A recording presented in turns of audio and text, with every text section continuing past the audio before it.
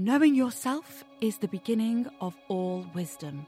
This quote could have come straight out of a self-help book today, but it was actually said by the philosopher Aristotle over 2,000 years ago. Another human being alive in another time. But how alike are we to our human ancestors? When we think of our evolution, we picture the gradual straightening of our posture from monkey to human. And that's normally where we stop. But Guaning Lin, an associate professor from Shanghai Jiao Tong University, went a step further. In the past tens of thousands of years, human society actually have gone a tremendous revolutions, including culture, technology, and medicine. So they are actually constantly shaping how we think, how we believe, and how we interact with each other. So we cannot just focus on how we evolved to become human. We actually had to know that what happened after. This is especially the case for more complex traits, such as why we behave in certain ways or are susceptible to specific diseases. By comparing our DNA code to humans who lived thousands of years ago, we can investigate our more recent evolution.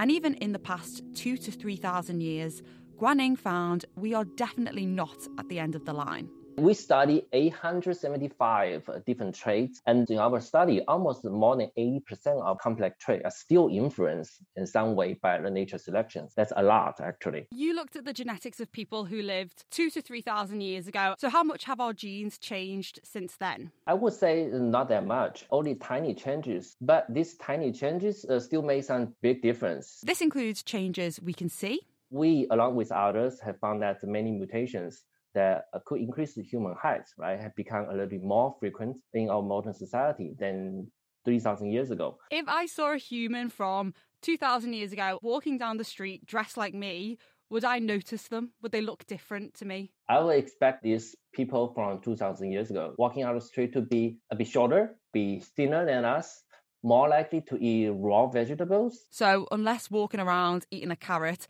Aristotle probably had the chance of fitting into the crowd. But our more ancient ancestors, who lived 10,000 years ago during the Neolithic period, wouldn't have been able to blend in so much. That would make a lot of different recognizable facial features.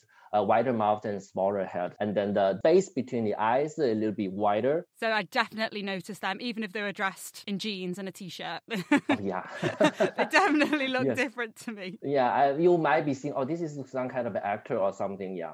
These genetic changes in human go beyond what we look like. Disorders which we live with today could have served as an advantage to our ancestors. This includes conditions like anxiety and, in more recent history, inflammatory bowel disease or IBD. IBD means that your intestinal immune system is actually highly active and it's attacking itself. So poor hygiene condition, this disease might actually protect our ancestors against infections. Why do you think it's important that we study how our DNA has changed from ancient times to now? Can that tell us anything that's important for us alive today? Yeah, I think it's important to study the ancient DNA and compare it to the current DNA so that we know that the nature is still with us and it doesn't matter how much we can have our control, how we live and how we survive, they're still shaping our evolution. So environment is coexisting with our man-made environment right now. The end of our evolution appears to be never-ending, with nature still influencing our genetic code. And by looking back, we can learn more about some of the characteristics we have today. As evolution is a very slow process and requires isolation, a new species of human is unlikely to emerge. And we would probably still recognise our ancestors a few thousand years down the line. But we may need to look ever so slightly up. Yeah, we're getting a little bit taller than before. Yeah, Little bit taller. That's a definite. Yeah.